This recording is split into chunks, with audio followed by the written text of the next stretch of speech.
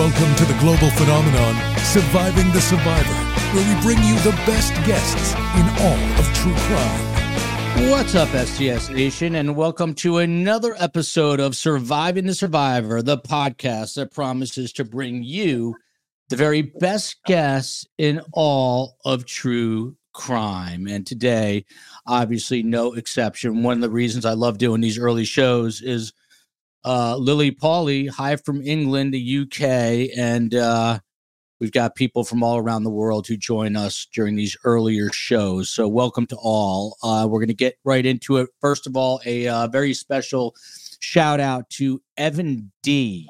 Madam. Evan is a woman, Evan D., who's on the mend after a little health scare. So wishing Evan D. a quick recovery and hope she is listening today. A little background on what we're going to discuss today. August 10th, 2022, OnlyFans and Instagram model Courtney Clenny, who had about 2 million Instagram followers, was arrested for second-degree murder in connection with the death of her 27-year-old boyfriend, Christian Toby Obumseli. He was stabbed to death on April 3rd, 2022 at the apartment the couple shared in the Edgewater neighborhood of Florida. I just found out the COE and I had a very close couple friend of ours that were living there while they were having their house built. So got a little scoop on that. On the day of Christian's murder, Clenny, who goes by Courtney Taylor on Instagram and OnlyFans, called 911 to report that her boyfriend had been stabbed during an altercation between the two of them. Clenny is actually due back in a Miami courtroom on Friday, and I'm hoping the man you're looking at on the bottom right-hand corner, Tim Jansen, will give us some live coverage and analysis as that comes to you from Miami, Florida. So without further ado, our best guest today, Kimberly Ward, is Christian Obumseli's civil attorney. She's a trial attorney at the Haggard Law Firm in Fort Lauderdale with a focus on sexual assault, catastrophic personal injury, wrongful death, products liability, drowning, and boating injuries. She's obtained over $160 million in jury verdicts and $67 million in settlements. Not a shabby number. Man, rivaling that for sure, famed Tallahassee defense attorney R. Timothy Jansen, a partner in the firm that bears his name, Jansen and Davis. He has done it all, including 5 years as a federal prosecutor. No one knows Tallahassee like Tim Jansen. That's why we've had him on with the Dan Markel Adelson story. And last but not least, sound the Carm alarm. She is here. Carm, I don't want to get into a familial battle, especially in light of this story, which is about DV. I don't want to say the words because YouTube doesn't like the words, but I had your word that you were going to be at my home 30 minutes ahead of time, and you got there at 3:46, which is 14 minutes ahead of time. Any response? Oh, you're muted. She just cursed and you didn't even hear it. You're going to have to ask the COE. You're going to have to ask the COE to unmute you. You are very annoying today. I have to say that. I did it. Okay. Kim, do me a favor, Kim. Tell me, how did you become Christian Obumseli's lawyer? And you're on the civil side. Is that correct? So Yes. just tell us, what you're handling, how you became engaged, and so forth. So, for better or worse, I always say, unfortunately, our firm does have a reputation for handling these sexual assault, these DV cases. And I say unfortunately because truthfully, in my business, I hope that we are so successful in cases like this that they don't exist anymore and that we get ourselves out of business. I would love that the phone doesn't ring and I don't have to handle one of these cases again. But unfortunately it does. And because of that, what my firm has had a history of is holding entities like this responsible. Whenever you have a tragedy like this, there are always two different avenues of recovery. The criminal justice system that is extremely important. You also have the civil justice system. And I think this case is a really good example of that because there are injustices. There are people who need to be held accountable in both of these systems. And when you get through the facts and everything, specifically in the civil case,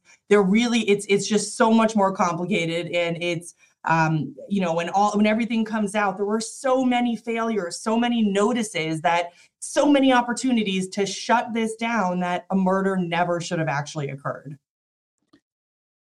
Tim Jansen, that is all very interesting. I'm going to circle back, Kim, and we'll dissect it a little more. And I can already tell you're a competent attorney by the way you laid all of that out. Carm, you can let the COE know she's also cutting off the title of our show, but I'll have a word. There's tension in the air today. No, you are feeling tension. I'm absolutely mellow.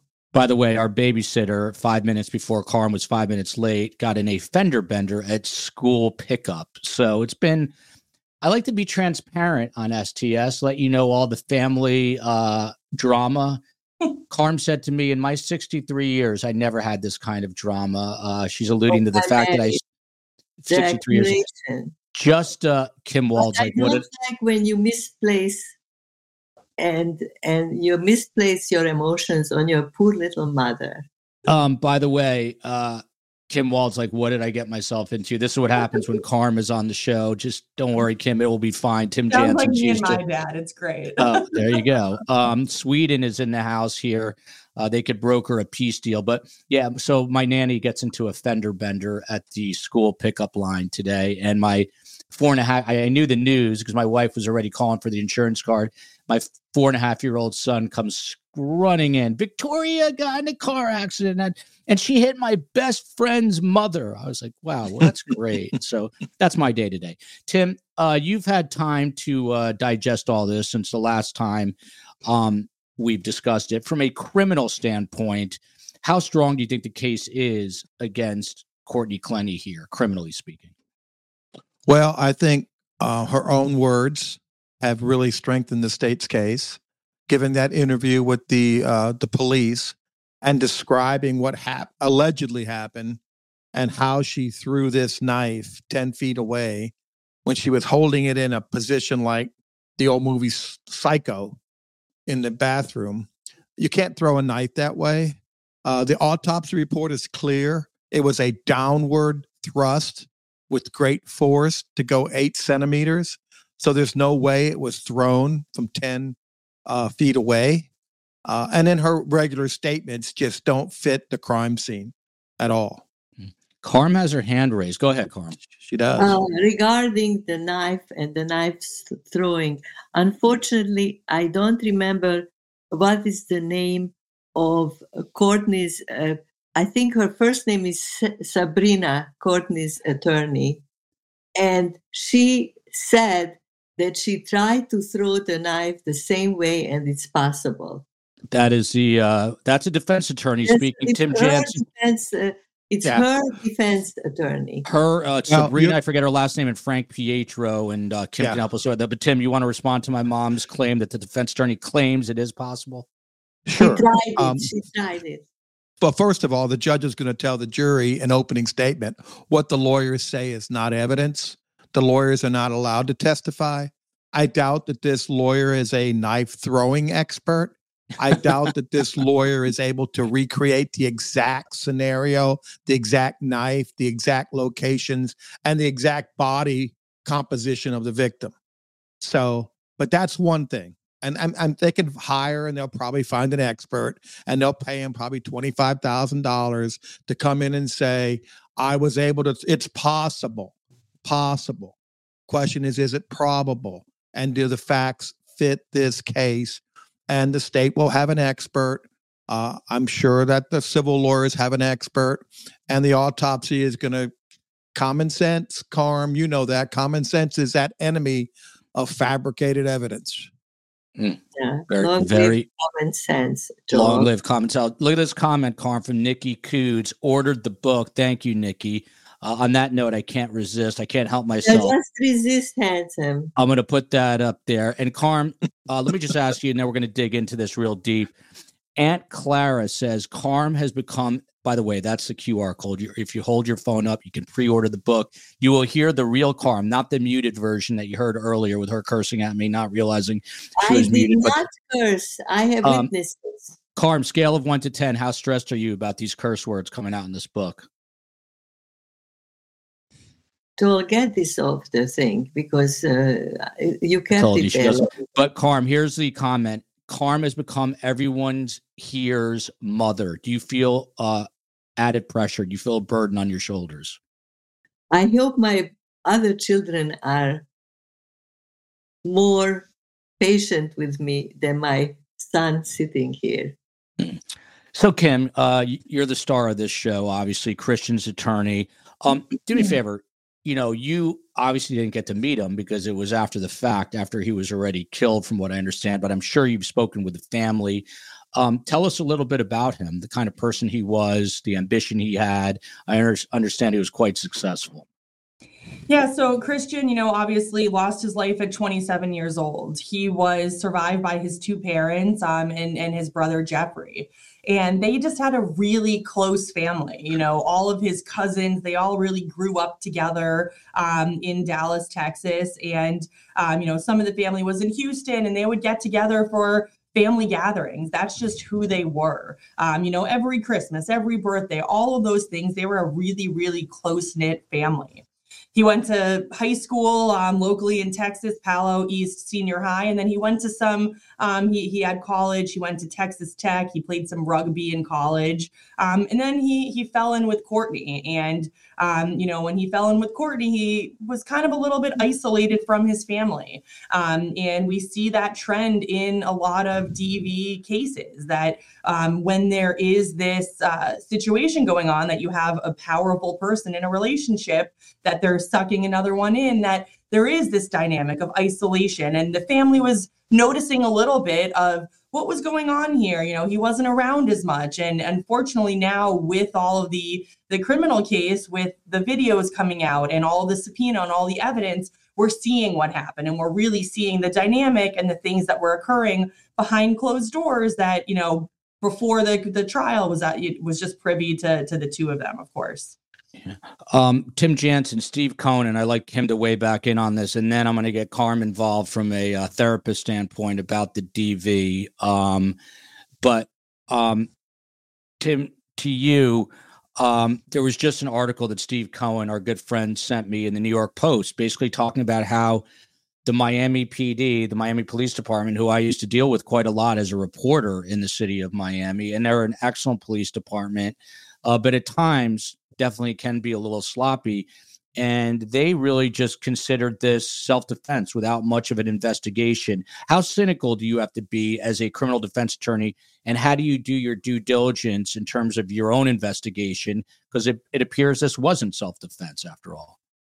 Well, it all depends. Are you talking about the police officers who are on patrol that showed up and made that finding, or the detective who was assigned and would have come out, who has a lot more experience in crime scenes, a lot more experience in looking at the crime scene and seeing if the facts as told by the participants is true? A lot of times police want to believe that a male cannot be a victim. They believe the woman is the victim. But the first sign of problems should have been when she said, he threw me against the wall, he grabbed my neck, threw me down, and they saw no evidence of injuries on her at all. And in fact, when they took her to the police station, it took a while to do the interview. They again took pictures. They had the crime scene people come in, take pictures of her body, her neck. They had no injuries whatsoever. She herself said, I may not have been justified. They asked her, what did he say that when he was coming towards you right before you threw the knife? She looked like she was trying to make it up. So she can't say, he said, I'm going to kill you when I get, he didn't say that. She would have said that. Nothing in her interview exonerates her or shows she was justified in using deadly force. And the force she used is contrary to the medical examiner's report. So the medical examiner says she was on top of him on a downward motion, shoving the knife 8 centimeters in his chest. When Tim speaks, there's something very captivating. So I could see him in a courtroom. I would immediately, I think, believe most of what he is telling me. It's a good trait, Tim Jansen. You can be my juror. You're acceptable, as my cousin Vinny says. You can be my juror. Okay, perfect. Next case, I will come up there. Carm, to you. By the way, Lisa Boris is asking if you got my background hand-me-down. We're a little sloppy today. It's not lit properly, all of those things, which irritate me, but I'll deal with it a later time. Danishka Burdell says, Carm is a hot ticket. Carm, I got to say this openly. Without you, I would literally be nothing. I wouldn't exist. Well, now he's waltzing back. Yeah, but I literally, the success of the show was all thanks to you and the COE and Space Coast. And no, it really is. If I didn't have you... Do you want me to tell you about... If I didn't have you late to every show... What's that? Go ahead. You want me to tell you about Courtney Clenny? Yeah, Carm always has to, she speaks 6 languages, so she asked me 10 times how to pronounce it. She also had a very hard time with Christian Obumseli. But Carm, let me ask you this. Macro picture. I had you study this last night. What do you make of this relationship and or Courtney Clenny's behavior?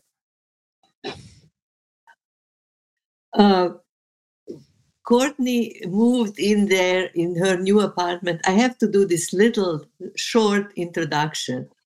She moved in there with Christian 3 or 4 months before the murder.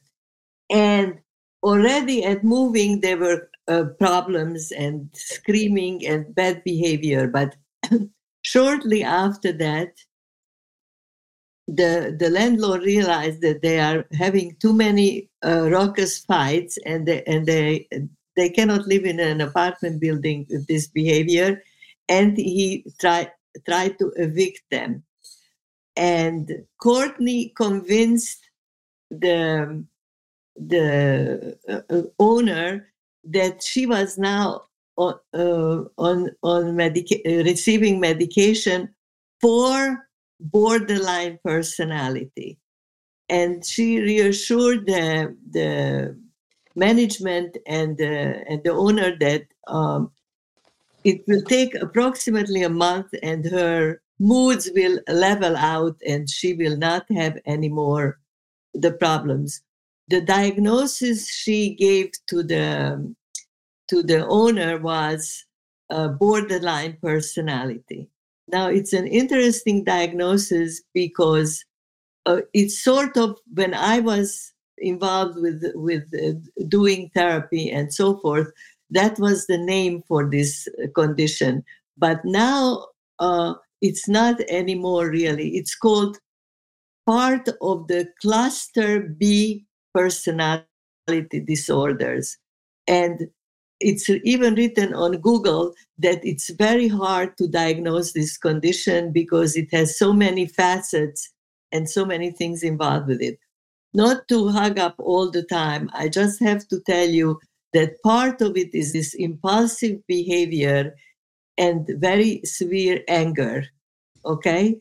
That kind of comes on, and also it dissipates sometimes later. But of course, there are degrees of this. It's not so easy to even verbally describe it because every person experiences it differently, and not all the points have to be present in order to give this diagnosis. But this young woman certainly had abusive, I would say almost sadistic behaviors, and this young man, the victim, watching the scene in the elevator. If anybody else saw the scene in the elevator, we're going to play that in a moment. Oh, I'm always ahead of the cart is always ahead of the horse in my case.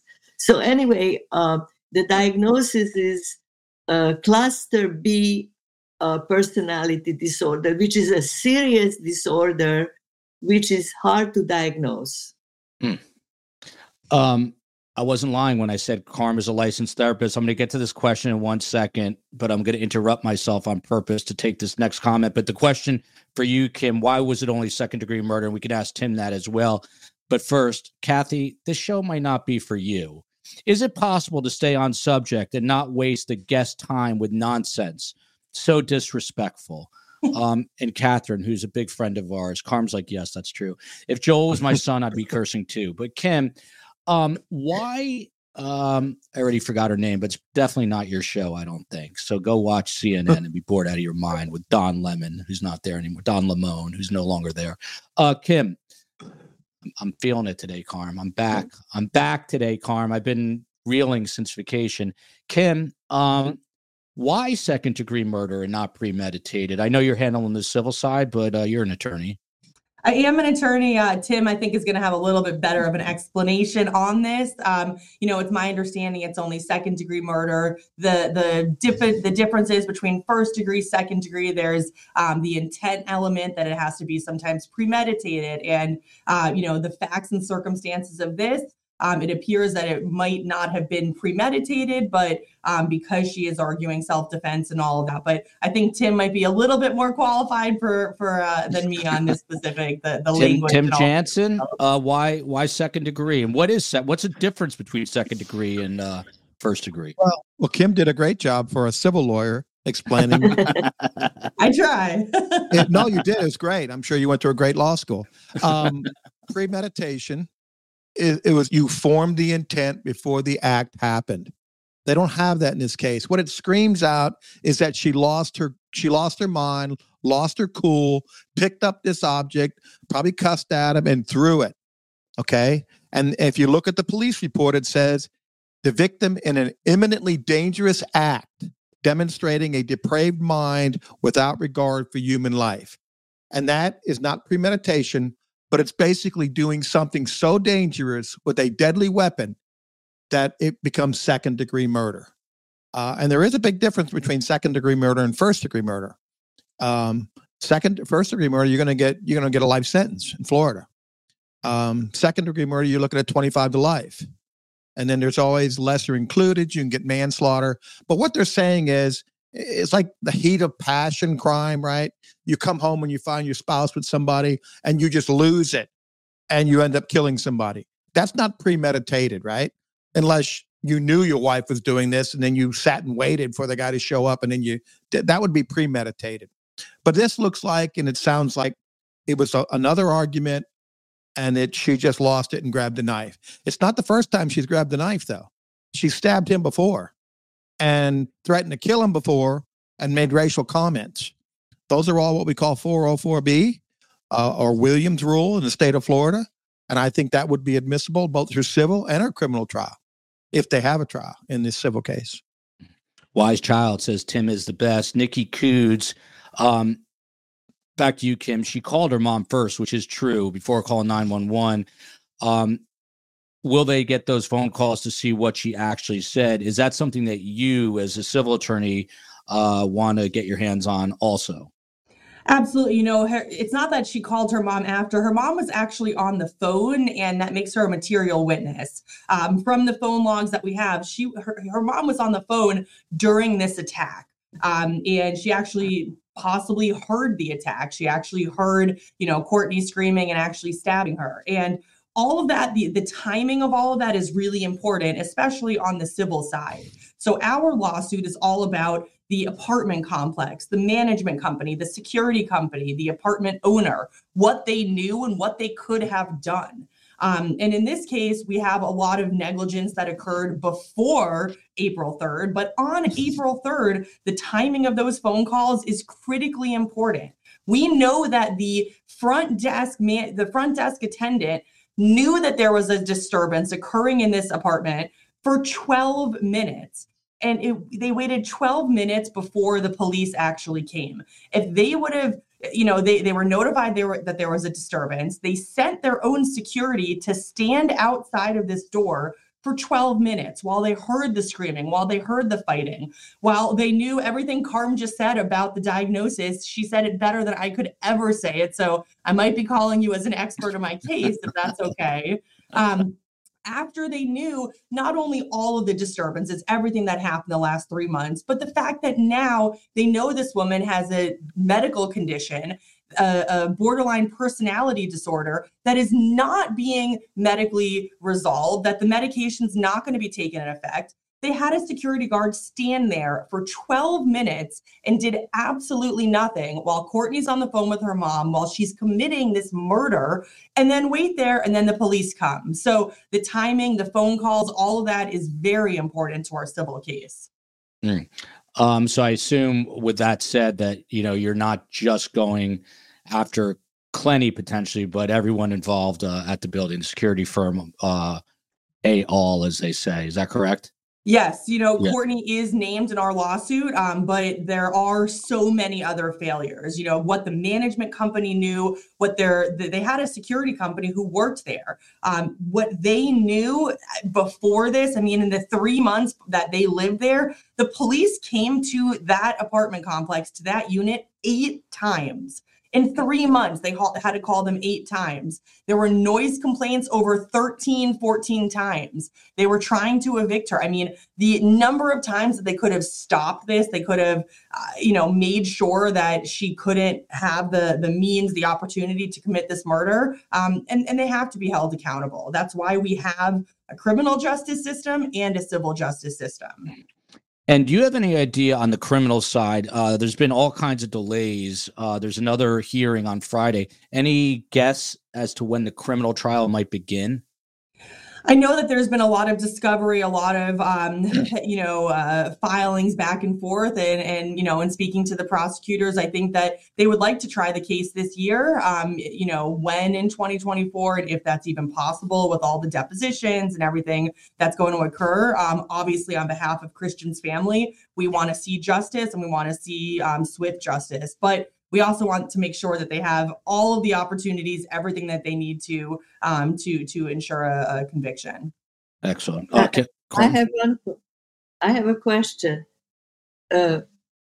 You can start a civil case even before the criminal case goes to the trial. Is it in your interest to postpone it until after the verdict, or it's irrelevant? Unfortunately, that's just not possible in our civil justice system. The criminal justice, it could take years. There could be appeals. My law firm, we also represented many of the victims of the Parkland school shooting. There was a civil lawsuit that occurred, and we were actually able to resolve a majority of that lawsuit before that case went to trial. Victims are entitled to justice in both systems. And if we have to wait for the entire criminal system to go through, we also have statute of limitations. And so there are situations that we unfortunately have to file it, even if there are reasons that we wanted to delay. How long on average does a civil case take to come to some sort of conclusion? So on average, and Tim can understand this, it's a very difficult question for a lawyer to answer. It depends, which is our favorite answer. Usually between 10 to 20 months. It all depends on the judge and the jurisdiction and how everything happens. But, we obviously try to get cases resolved and set for trial as soon as possible. Carm, you had a follow-up?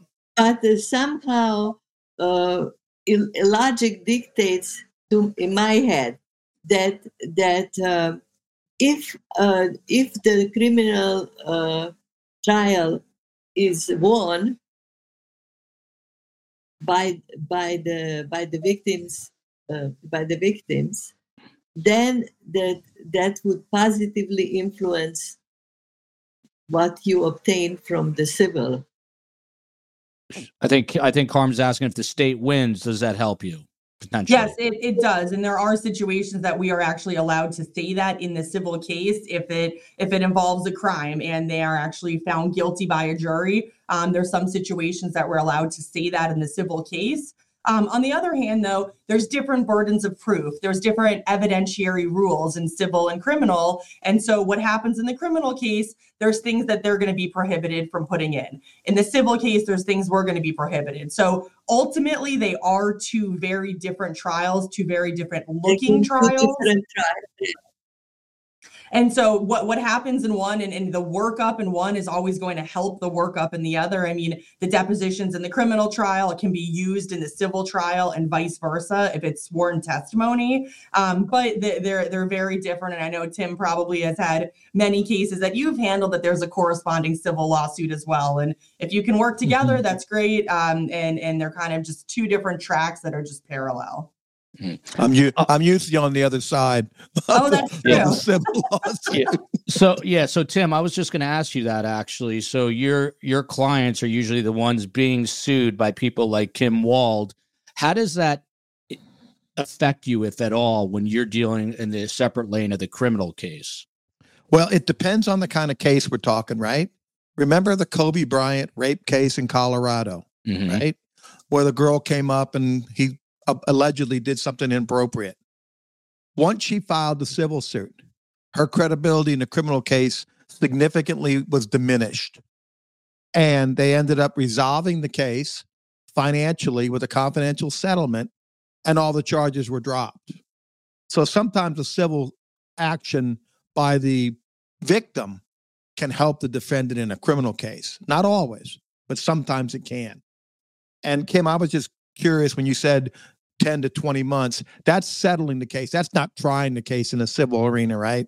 Exactly. Yeah. Trying the case could take usually 2 years, a year and a half, and then you possibly have appeals and things like that. Tim, when do you think this? Yeah, go ahead, Tim. Your question is, we sometimes would like to resolve cases criminally in the civil arena, right? Because then that potentially can limit the criminal exposure and at the same time give the victim, she doesn't have to go into a courtroom and testify what happened to her. She says, I don't want to participate anymore. But then the question is, what kind of case are we talking? Are we talking about a date rape or are we talking about a murder? You got a murder here. The state is not going to let a civil settlement resolve the case. If it was a questionable date rape, did they give consent or not? They would, but not in a murder case. No matter what that victim does, that civil case, this criminal case is going forward. We got Sweden in the house. Shout out to them. My uncle is married to a Swedish woman. La Femme. Carm, this one's for you here. Not victim blaming. By the way, someone asked how old Carm is. You're never supposed to reveal a woman's age. She's 84.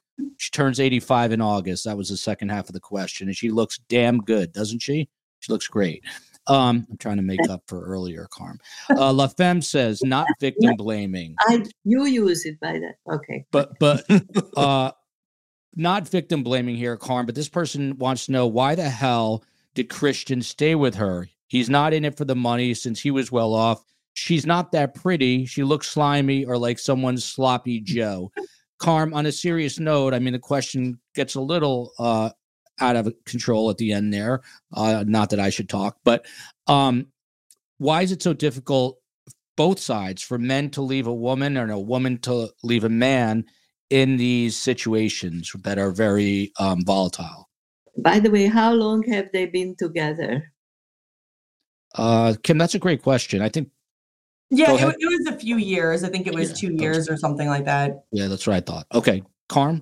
By the way, many marriages can go on like this for 30, 40, 50 years with people like totally just fighting and hostile and so forth. Carm, that's an interesting question. You were a marriage therapist, so you would see couples. And did you find that a lot of people were not happily married but decided to stay in it, even beyond kids going off to college? Why would they do that? Oh, there are many reasons. Maybe some of them you have to look for in their personalities, in their psychodynamics. It can lead to strange relationship if you have a self-image issue, if you have your own psychological makeup. How does it interplay or interact with the other persons, even if it's in a negative way, there is still a bond, albeit a negative one, but people stay together even in less than perfect situations. This particular case, I think it was a very, I would say, one-sided. One of them, if I understand it correctly, one of them was the appeaser, and the other one was all the time the attacker. And you have to analyze what made them the appeaser and the attacker. He was a big guy, physically big guy, but he did not use any of his any of that to his advantage. Tim, if you're defending Courtney Clenny here, do you want this going to trial sooner than later? Because again, there have been all these motions, all these delays. Hopefully you're going to join me Friday morning for her next hearing in the Miami-Dade courtroom. But from your perspective, when would you like to see this go to trial?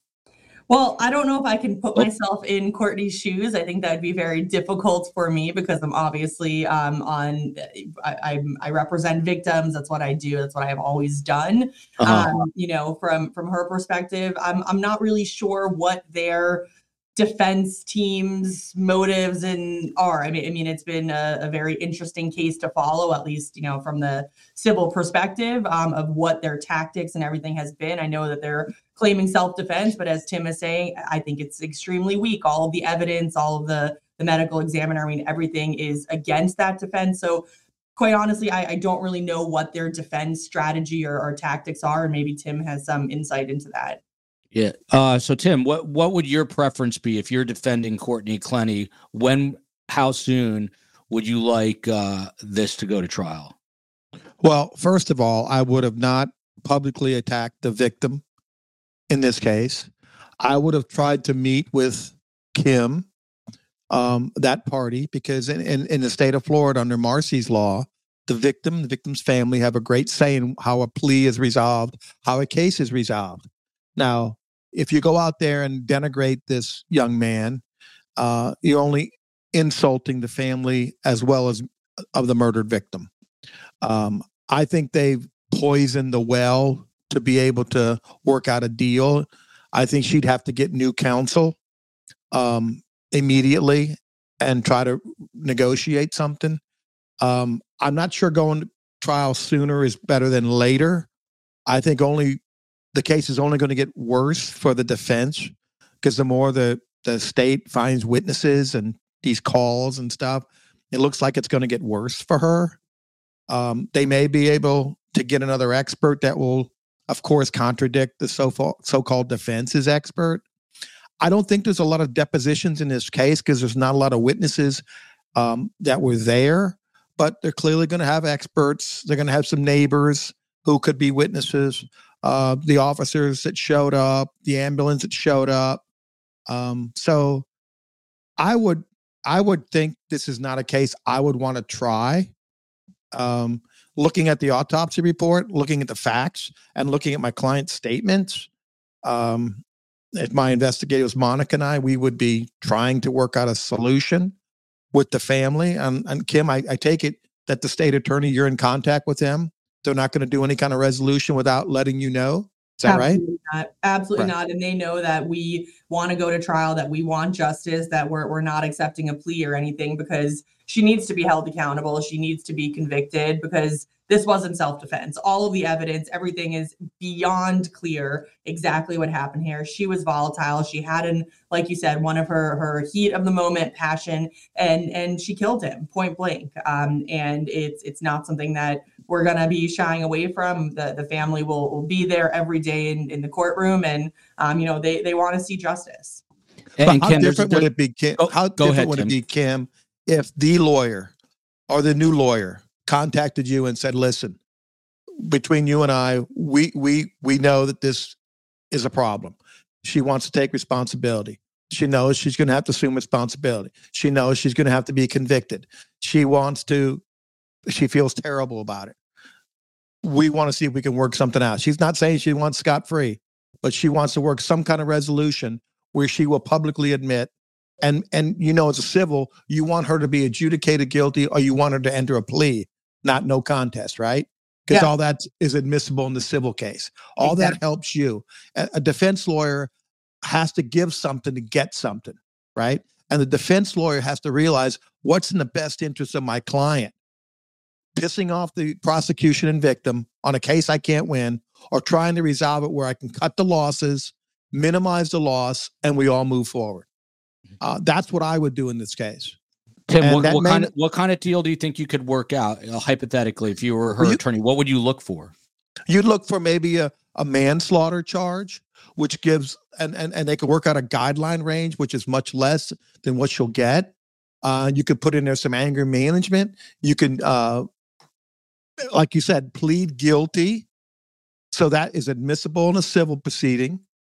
And maybe get her to write an apology or a statement of facts as how it really happened, which could then help the civil suit against the premises and the security. They're probably bonded. You try to rent an apartment today, and if you've ever been charged with any crime or a misdemeanor, they can turn you down. So these leases today are so one-sided towards the landlord. They could have kicked her out of this apartment based on the domestic violence complaints, for sure, which opens them up to liability. And that's why they're suing them. Carm, this is an interesting comment here from Annie K. Then I want to play that video. Courtney seems to be the one controlling the relationship, including the murder scenario, with a staged question there. Is she so controlling that she was trying to ultimately control the narrative, Carm? I am going to something that will make me not very popular. I am questioning if she really wanted to kill him. Maybe in that moment when she grabbed the knife, she was like really furious. But overall, I think she just wanted to hurt him. I don't think she wanted to kill him. Because allegedly, right after the knife she was stabbed with the knife, Courtney was holding him in her arms and crying. So I think I don't know if it's not a premeditated murder, but it's not a murder that was intended murder. I don't know if that legally matters or not. Doesn't matter. I won't even follow up on that with Kim because I don't want to hold her. Anything she says can and will be held against her in a court of law. So I don't think she wants to admit that, but I guess that is a possibility. This is interesting because I didn't see this or notice this at least. Jim can comment. Tim, Carm, Carm, you were exactly what you said. If you were a juror, you found her guilty of the charge she's charged with. Not premeditated, not intentional, but an act that was so dangerous and deprived, and it caused a death. That's what she would be convicted of. That's what she's charged with. You mean the second degree? Second degree manslaughter. By the way, quick programming note. We're coming back to you in 2 hours and 16 minutes, and we are going to be discussing at 7 p.m. Eastern Time the Jennifer Farber Dulos case, which is a very twisted, horrific case. She ended up declared dead by a judge. Her ex-husband committed suicide, and her ex-husband's girlfriend at the time is going to face murder charges in a courtroom beginning tomorrow. And we're going to lay out the whole case. Incredible wealth involved in this, custody battles, 5 children orphaned. We have some amazing panelists coming on tonight, including Wendy Murphy and Anjanette Levy of Law and Crime, and Jonna Spilbor, who is a spitfire, aggressive attorney. One thing, Kim, here from KDS, I don't ever see mentioned in Courtney's, one thing I don't ever see mentioned is Courtney's pants are white and they are pink when she goes to talk to the cops, and she didn't change. They are blood soaked. Is that something that you take notice of? that you admit into evidence? What do you do with that bit of information? Yeah, so through the civil case, we obviously have obtained all of the photographs, the videos from the police, and it is a horrifying sight. It's something that as an attorney we have to see, but the crime here and the actual apartment and everything, there is blood everywhere. I mean, the body worn cam of when the police finally show up and they open up the door. I mean, seeing her, she is dripped head to toe in blood, and I think that also goes to how all of this occurred, of the angle of the knife, the severity of her throw, how deep it went into his body. All of those things are obviously very graphic. They're unfortunately necessary evidence that we have to show a jury. We don't do it for the dramatic effect, but it is a piece of evidence. It is what happened, and all of that, the civil jury and the criminal jury, they're all going to see those photos because this is the facts. This is what happened in the case. Tim, doesn't premeditated from Yala involve seconds? Doesn't it have to be elaborate? I thought so. Just elaborate on that. That's exactly true. Premeditation doesn't have to take a long time. You can get premeditation within seconds or minutes of an event. If there's not a superseding event that you could call a heat of passion or a fight, like say they weren't having a fight. Example, he's laying on the bed and she just walks over and stabs him in the chest. That would be premeditated because she decided with the knife, I'm going to stab him. And it didn't look like she lost anything. This is a scenario. This isn't what happened. So I'm just trying to give an example. But premeditation, I have a case now where my guy is charged with first-degree murder, and we believe it's self-defense. And they're saying because my guy had a gun, that it was premeditated, even though the victim attacked my client without any provocation, and my guy then pulled the gun and shot him, killed him. And so they're claiming that was enough for premeditation. Of course, we believe it's self-defense. So, wow. Is this guy facing life in prison? Yes. Wow. I like the comment. I love the name. Addicted to STS. If I ever get into trouble, I'm calling Tim. There you go. Put my number up for that person. Those are the ones that never get in trouble. Nor'easter JP watching from Budapest. Carm, you know curses in Hungarian. It's your maiden tongue. Would you like to say anything? You don't have to curse, but what should Nor'easter say? You give him a phrase for Hungary. Say it one more time. It means I wish you a good night. Say it one more time. Jó estét kívánok. By the way, that's Carm's native tongue right there. And in every language, no matter what she speaks of her 6 languages, she always has a Hungarian accent. Here is the video. Let's watch this. I really have languages for the record. The 6 is Spanish and I fake it. Okay, here you go, Carm. And I want to get your reaction to this and obviously Kim's. Watch the video here. We've been talking about Courtney Clenny and her boyfriend Christian Obumseli trying to make their way up in their private elevator to the $12,000 a month apartment. Bit of a fight here. Now, there's 2 different interpretations of this. The prosecution says, yeah, this is Courtney Clenny abusing Christian Obumseli, who she eventually stabbed to death in his chest. I spoke with her lawyer and said, well, he's like not supposed to be going in that elevator to the apartment. She was trying to go to the apartment, and he's like stalking and following her and won't leave the apartment that she pays for. So what's the truth? Well, it'll be battled out in court, but she's charged. That is our friend Vinny Politan of Court TV. Obviously, I'm going to play it and talk. We'll talk. Carm, what is your take on this as a therapist, seeing what's transpiring here? My dear mother.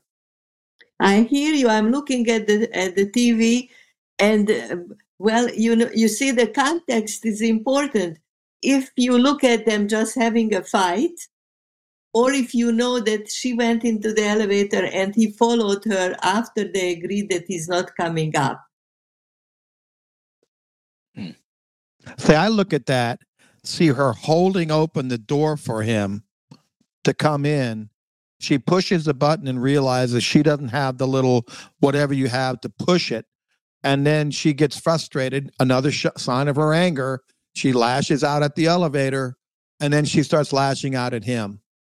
Yeah, you mean she needs like a fob? Yeah, she needs a fob. A fob, that's right. And Carm, on the context, right? We have all the phone records between Christian, between Courtney. We know that during this time that there was no time that he was kicked out, that they had this volatile relationship. I think everyone agrees for that. But we have all their phone records. We have all of it. You know, she would get upset, he would leave, take a walk around the neighborhood, and then he would come back. He was on the lease to the apartment. He was actually named on the lease. When she filled it out, he was named on there as a resident who was staying at the apartment for those 3 months. So this story that her defense attorneys are making up, the evidence will speak for itself. We have the text messages. We see this relationship. And from this video, you see that Christian is doing everything he can to try to calm down the situation. And she just keeps coming back time and time again and keeps just hitting him and abusing him, and he's doing his best to just try to push her away and not react. Yeah, he looks like he's trying to, ease the situation, and you can see he's in a defensive posture this whole time. He's just trying to press the button. At one right there, he doesn't raise a hand. He's just raising the arm to defend himself, but he's holding her down. It's really sad to watch, actually, considering this guy is in the prime of his, not even the prime of his life, getting into the prime of his life, physically very fit. But you see him, he's just holding her back. This is so tragic because he's only 27. Someone here, Amy P. in New Jersey, how old is Courtney? She was 26 at the time, and she's 27 now. Kim, there's reports, too, that she was dating, I want to say Mr. Olympia, something like that, and she broke his jaw. So there's other people she's been in relationships. How important is it from your position to gather that kind of information, and is all that admissible in a civil case?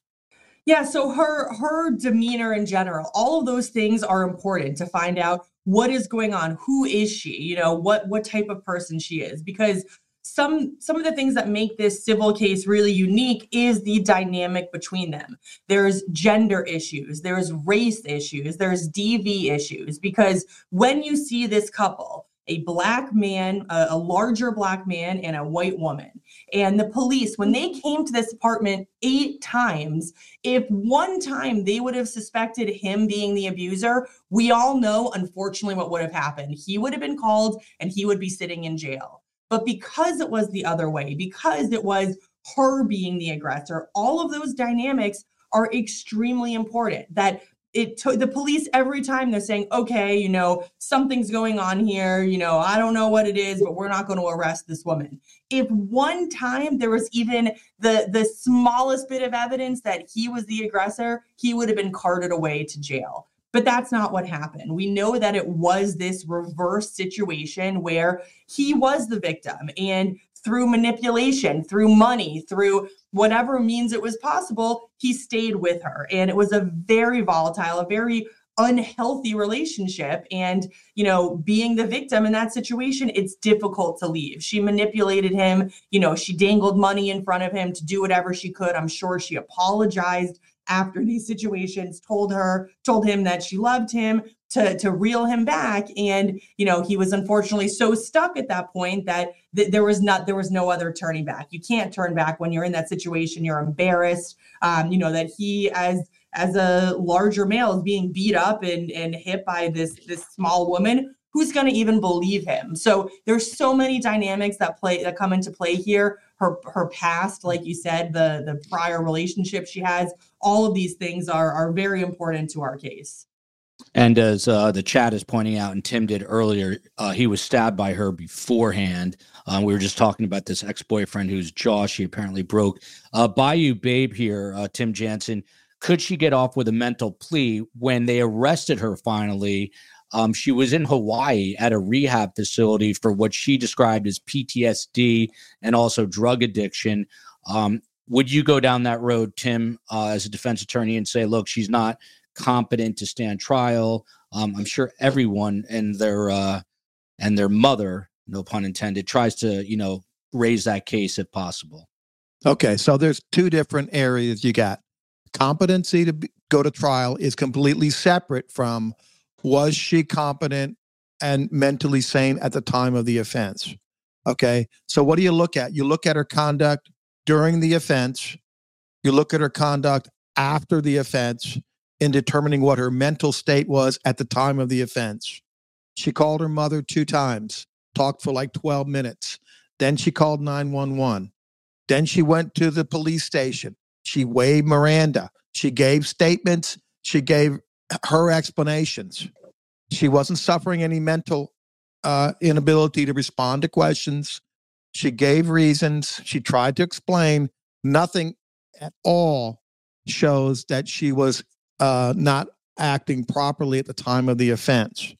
Now, just because she went to a rehab center, an expensive one in Hawaii, doesn't mean she suffered a mental defect. It could be she went there for drug addiction, and maybe she went there to try to get away, hoping she wouldn't be charged. That doesn't mean it had anything to do with how her actions were at the time of the offense. I do not believe she has a defense, and that's going to be NGI, not guilty by reason of insanity at the time of the offense. I've just had a couple of these. They're not easy to get. You know, you can find an expert, but most experts are really good psychiatrists. These forensic ones, they know malingering.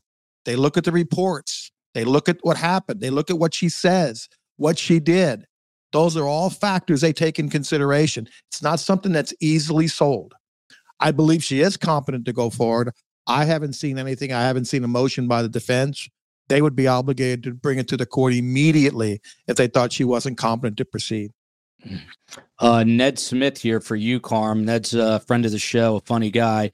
Did she call her mommy? Who would ever call someone mommy? Did she call her mommy looking for reassurance for what she did? Followed by this comment, Clenny's mother told her immediately to claim self-defense. Carm, it's obviously speculation, but what do you think was going on when she called her mother at that moment? Well, what happened is that she stabbed him. He was dying, and the anger that she experienced a few minutes before kind of subsided to a degree, and now she was thinking more rationally, and she was asking her mother, telling her mother how she was asking for help, obviously, from her mother. And Carm, this is a very important comment, and I'm glad a dog named Boo dropped it in our chat. It says, I was diagnosed with borderline personality disorder in 1987. That's when I graduated high school, by the way. Haven't killed anyone yet. People like her, Courtney Clenny, give those who don't behave as badly a bad name. Don't dare tell people because they'll immediately be afraid of me. Very important here, Carm. A lot of people are diagnosed with this, but it doesn't make you a killer. There's plenty of medications and plenty of great people. Correct, Carm? No. First of all, how come no one yells at Carm for interrupting me? By the way, why is it on? This is like the situation between Courtney and Chris. No one believes that Carm interrupts me. Go ahead, Carm. Listen, we'll deal with this afterwards. Yes, but right now, I think I made it a point, if we run back and listen to what I said earlier about borderline personality, I said that each case has to be judged on its merit. You cannot, there is a saying, there are no diagnoses. There are only different people responding to different illnesses in mental health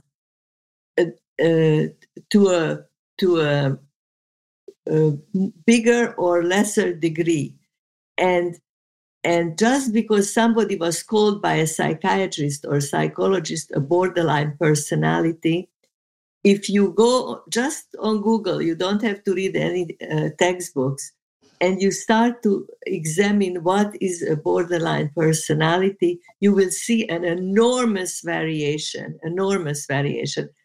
It's maybe it's a very wrong analogy, but there is such a thing as if you are autistic, there are autistic people who are brilliant, and there are autistic people who cannot even speak because of their autism, and they're both called autistic. So I would not let a labeling influence how I feel. I hope you understand the person who said that he was diagnosed in 1987. I believe it was a woman. He or she was diagnosed in 87, and even the terminology changed. The requirements for this diagnosis changed. Many things. For example, a long time ago, if I'm digressing, but I love to digress. If you were gay, it was considered a mental illness, and today we know it's 100% not. So things changed since 1987, and if you never murdered anybody till now, my advice is don't do it.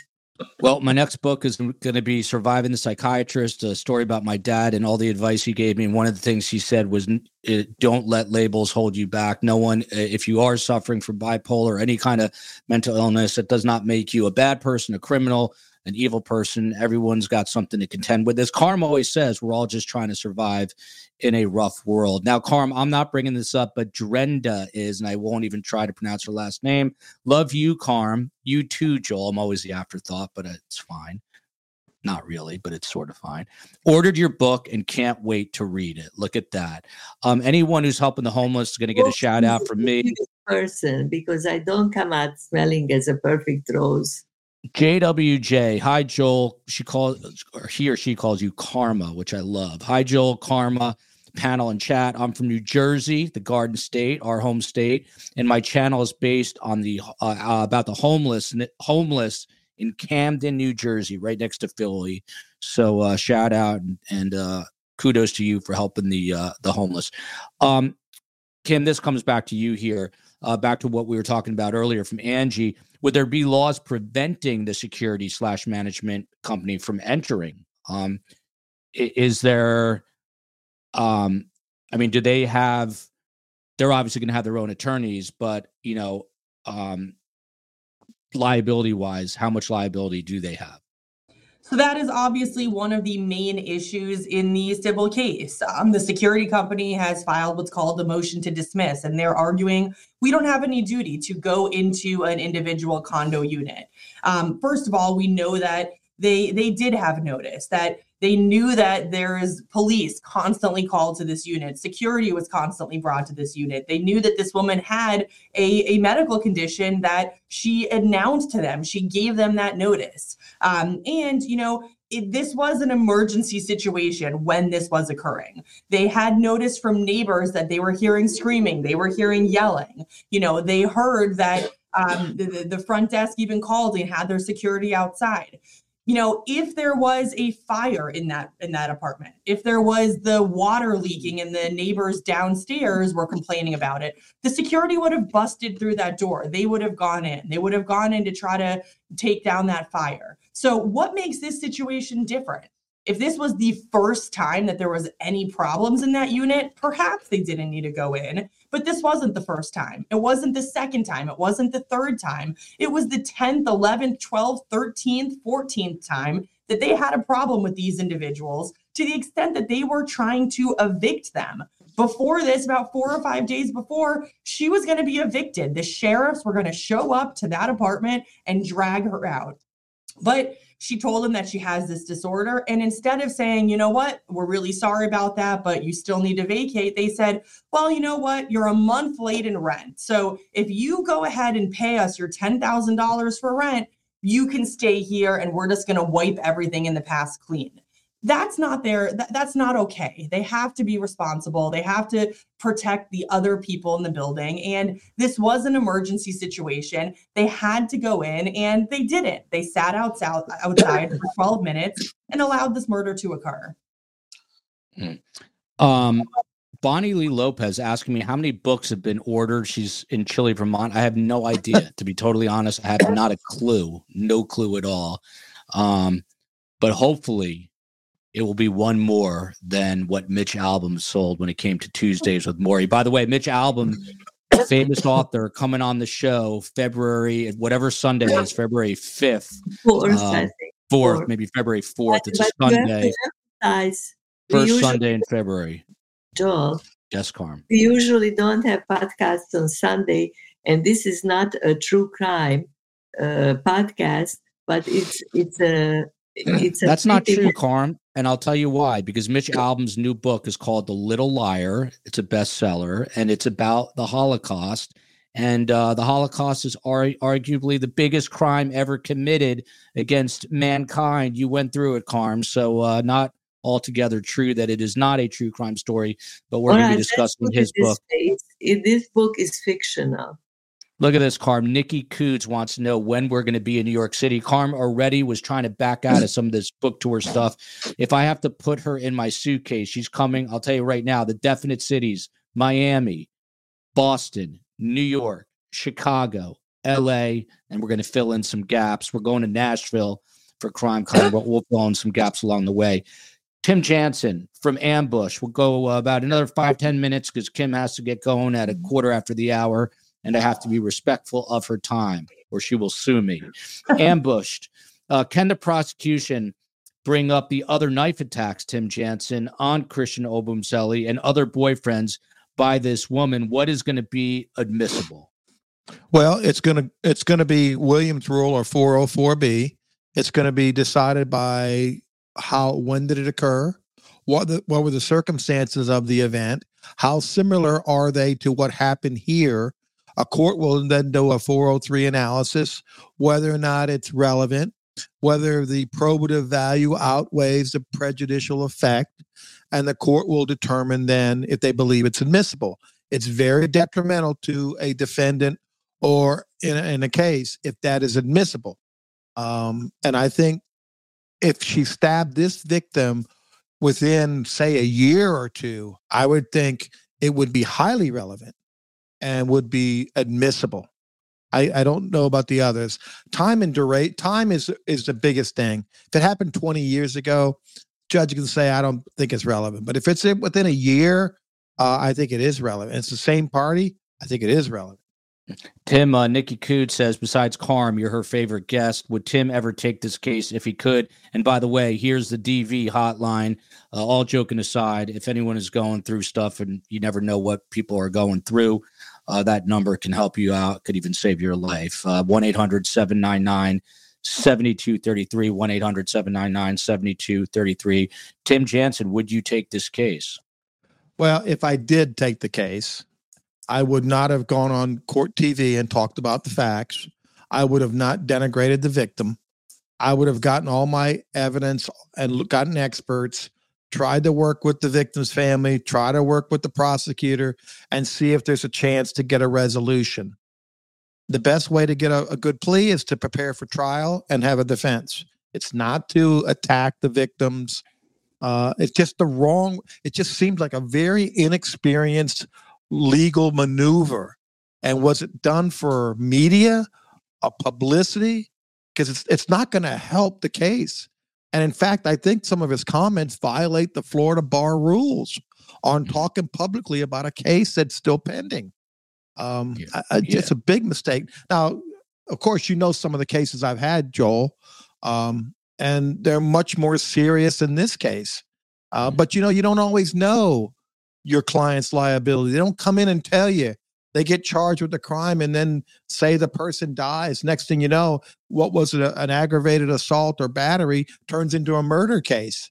And then the facts get really, really bad. So I'm not going to say I would not take the case, but I can tell you I would not have handled it the way it's been handled. I'm just looking at the quote here. This is Kim. This is Frank Prieto, who is the defense attorney for Courtney Clenny. And he made this comment publicly. He says it's an absolute injustice to charge a victim of domestic violence and human trafficking with a crime. He is saying that Christian Obumseli, there's no other way to read it, was dealing in human trafficking, presumably of her. And I'm not a lawyer, but to me, that's almost libelous if it's not actually libelous. I think it is. What do you make of that? There is no evidence. There is absolutely nothing ever to substantiate any of those claims. They're trying this case in the court of public opinion because they don't have the evidence, because they don't have anything in the actual court of law. So they're just going to go on TV and try to do whatever they can, because in the court of law, there is no evidence. There is not a single piece of testimony, a single evidence, anything that could substantiate any of those claims. So the jury in the criminal case will hear the evidence, will hear what actually happened, and the family, there is no question that she will be convicted, because this is black and white. Everything that they're saying is just to try to convince the court of public opinion, but the court of law, which is the court that actually matters, the truth will come out, and justice will 100% be served. Once again, I digress. So whoever that was at the beginning is really going to hate me. But someone asked if Carm is a Leo. We are both Leos, both Carm and I. I'm at the end of July. She's the beginning of August. Susan B., it's not me, Carm. It's them asking, is your book on audio too? It is going to be an audio book, and it is going to be voiced by myself and my beautiful mother, which I think is going to be it's an interview. Joel is interviewing me, and it's all on tape, so I couldn't deny that I was cursing. There was evidence. But the funniest thing is going to be when you have to actually curse at me because we're reading the book, and you're going to have to do it dramatically. I did something in the very end of the book. I have to tell you this because Don't do it. Do not do it. Okay, fine. Give that away. There's a special ending. Special ending. Don't worry. This is up your alley here, Carm, from Jelena Sirovina. Dober Dan Carmela. Greetings from the Netherlands. What is Dober Dan? It's in Serbo-Croatian. Well, a good day. Dobar dan. And what would you like to say back to her? And now we're going from Hungarian to Serbian, Carm. What would you say to her? Well, let's not do it today, but I will do this last thing. Želim vam sretnu novu godinu. Because I went to school. My whole life, Serbia. people say, how come you don't speak Serbian or Hungarian? How can you understand that? It just sounds like you're slurping soup. There's no way to understand that. It's impossible to understand. Yeah, but why don't you speak Spanish? Your wife speaks perfect Spanish, and your children I'm terrible with languages, but I'm good at getting the COE to put elements in the show. Let's listen to this. This is again from Court TV. Listen to this quickly. We'll get reactions and then we'll let Kim, Tim, and Carm go. It almost all rhymes. Tim and Carm, it sounds good. Open the door for real. This isn't cool. I have a lump on the back of my head. This is a dramatized text exchange between Christian and Courtney that Court TV did. Feel good. Open the door for real. This isn't cool. I have a lump on the back of my head and I'm dizzy and anxious. And I can't keep walking up and down when my leg hurts. Come on. Courtney, can you come get me? I'm not feeling too hot and I need to lay down with this ice pack. I can't see straight. I've been sitting in the restroom for an hour.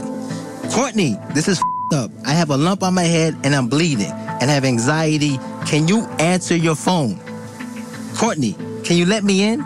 You hit me in the face with the phone, then continue to hit the back of my head with the phone. Now I have a lump. I'm bleeding, throwing up, think I got a mild concussion, and have anxiety. And it keeps going on like that. Kim, when you hear that, he's got a lump in the back of the head. She smacked him with the phone. How much strength does that add to your case? I mean, it just goes back to this volatile relationship of why he was staying in it, of him being the true victim of this horrible situation. And I think it strengthens our case and the criminal case because these are the facts. We know what happened. We know what their relationship is because we have all the evidence. Carm, what do you make of that? You know, he's basically pleading to be let back into the apartment again, that he was smashed in the head with a phone. He's got a headache. Our audiences are familiar with the Markel case, and Lacaze, who really had a crush on Jeff Lacaze, on Wendy Adelson, was really taken by her, and he was willing to almost believe her because he was having a major attraction and maybe even love for her.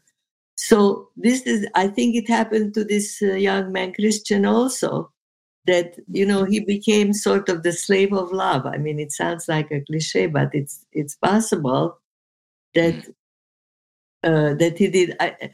She was doing OnlyFans, and I looked up what is this. I discover weird things every day, but this is a very interesting website, and I think women who are like exhibitionists go on this site, probably among other people, and maybe she was also an exhibitionist, that she did these strange appearances to the point where she made about $2 million with this. Is it correct? Yet she was $10,000 behind in rent. Welcome to Miami. Carm, have you been to Slovenia? They're saying hello from Slovenia. Have you ever been? Who is from Slovenia? Who's that? I don't. It's the only show where we're talking. I don't know if I can even mention the name on this show, but it's Trump's wife, Melania. Oh, there you go. Yesterday her mother died. Yeah, yesterday I saw on CNN that her mother died. She was young, 78 years old. We don't discuss politics on this show, Carm. Gwig says to you, Kim. We discuss Slovenia. We do. Goldman sued OJ and won, but they never really got anything from him. That happens, Kim. Is that right? Yeah, in those cases, sometimes that does happen, but we know that she does have assets here. And again, the civil case is the larger picture. There are other defendants. There's the security company, the management company, the owner of the complex, and Courtney as well. And it's not about the money for the family. I mean, they're doing this for justice. They're doing this so that the next time a security company sees something like this, it doesn't happen to another victim. The next time an apartment complex has a volatile, couple, it doesn't do it. The money will never bring Christian back, but if they can help save another person's life, that's why we're doing this. Kim, I have two quick questions for you. Then we're going to wrap it up with final thoughts. I'm always curious about this. What is your day-to-day like? Are you on the phone? Are you writing motions? What do you do most of your day? So every day is different. We're in trial. We're running around to inspections, to depositions, hearings. Zoom's made it a little bit different, that we do a lot on the computer. But that's why I love my job. Every day is a little bit different, and you learn something, and you're able to help people and help clients every day. My day is always different. It's either the babysitter getting into a fender bender, Carm screaming at me not to talk about my book. You never know what's coming. I can just guarantee you that someone somewhere in some corner of my world is going to be yelling at me. Kim, last thing I want to get your take on, and we talked about it. We talked about it earlier. This knife was apparently thrown from 10 feet away, but as Tim said, it penetrated I forget the medical term, but the artery on the right side of the chest, 8 centimeters. What do you do from your standpoint? Do you have to bring in a medical expert? This is insane. This is basically implying she's a ninja, throwing this knife basically as she was falling from 10 feet away. It's just absurd. It is absurd. And, the civil case, we don't have to prove how he was killed or the mechanism of it. But in the state attorney's case, they don't have to bring in their own expert, because the independent medical examiner in the autopsy showed exactly what happened. So this isn't going to be a case where there's a battle of an expert. That wasn't paid by the state attorney's office in relation to this case. He's the independent expert, the only medical doctor that will be truly independent in this case. And he said exactly what happened, that it clearly could not, it was, medically impossibility for it to actually be thrown. KCL, regardless, I think Courtney was acting in over-the-top anger. She was out of control. When people are that angry, they need to chill somewhere away from people. KCL, big friend of the show, follows a lot of these cases, always knows. Kimmy Wells, echoing my sentiments. I'm 27 minutes in, and Tim has my full attention. Just wow. He makes everything make sense. Tim does have the gift of gab, the gift of explanation, too. He has the gift of knowledge. Knowledge, that too, Carm.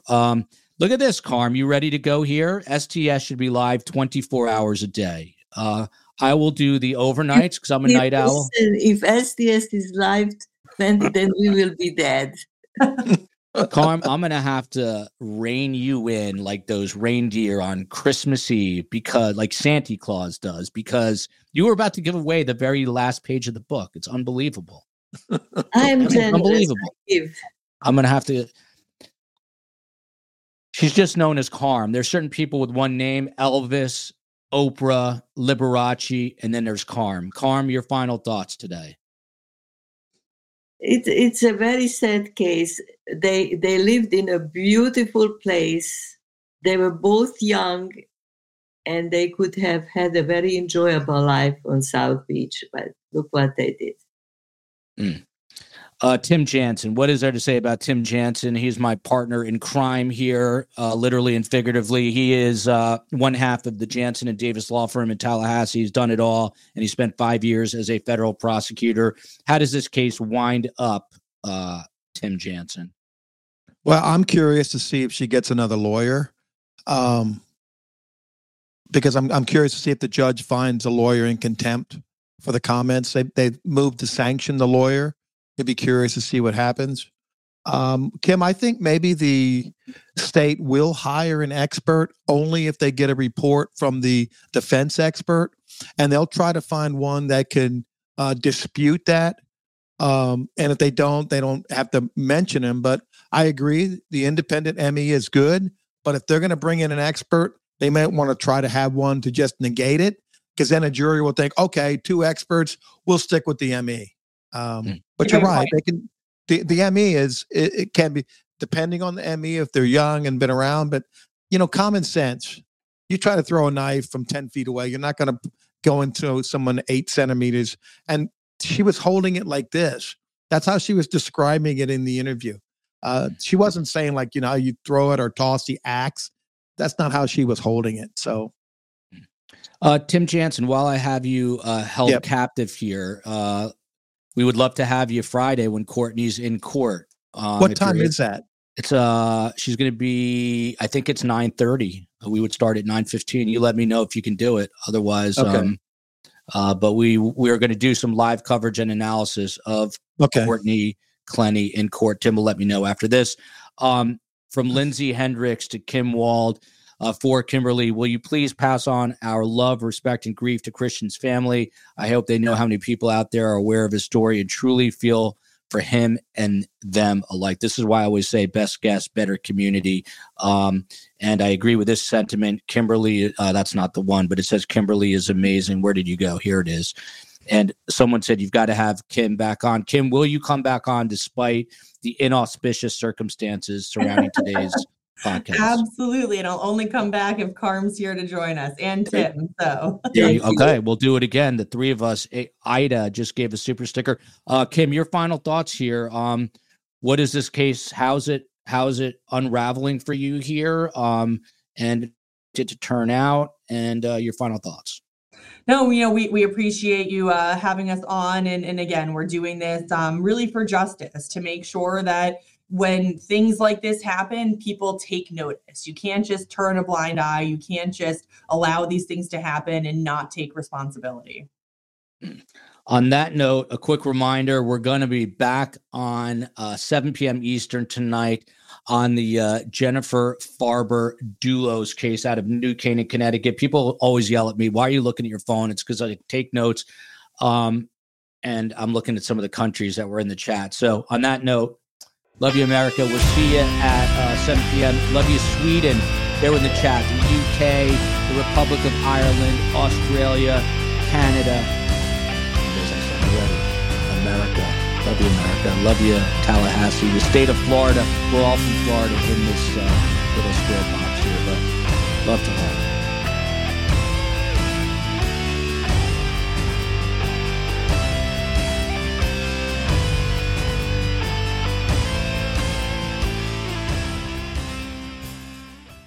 Final seconds of the game. A chance to score, and the chance has gone begging. If your business's commerce platform keeps missing the target on golden opportunities, get the MVP you deserve. Get Shopify. Shopify is the commerce platform revolutionizing millions of businesses worldwide. Whether you're a garage entrepreneur or IPO ready, Shopify is the only tool that you need to start, run, and grow your business without the struggle. Shopify puts you in control of every sales channel. So whether you're selling signed football boots from Shopify's in-person POS system, or you're vending vintage shirts on Shopify's all-in-one e-commerce platform, you are covered. And once you've reached your audience, Shopify has the internet's best converting checkout to help you turn them from browsers to buyers. What I love about Shopify is how, no matter how big you want to grow, Shopify gives you everything you need to take control and take your business to the next level. Shopify powers 10% of all e-commerce in the US. And Shopify is truly a global force, powering Allbirds, Rothy's, and Brooklinen, and millions of other entrepreneurs of every size across over 170 countries. Plus, Shopify's award-winning help is there to support your success every step of the way. This is Possibility, powered by Shopify. Sign up for a $1 per month trial period at shopify.com/ranks, all lowercase. Go to shopify.com/ranks to take your business to the next level today. That's shopify.com/ranks.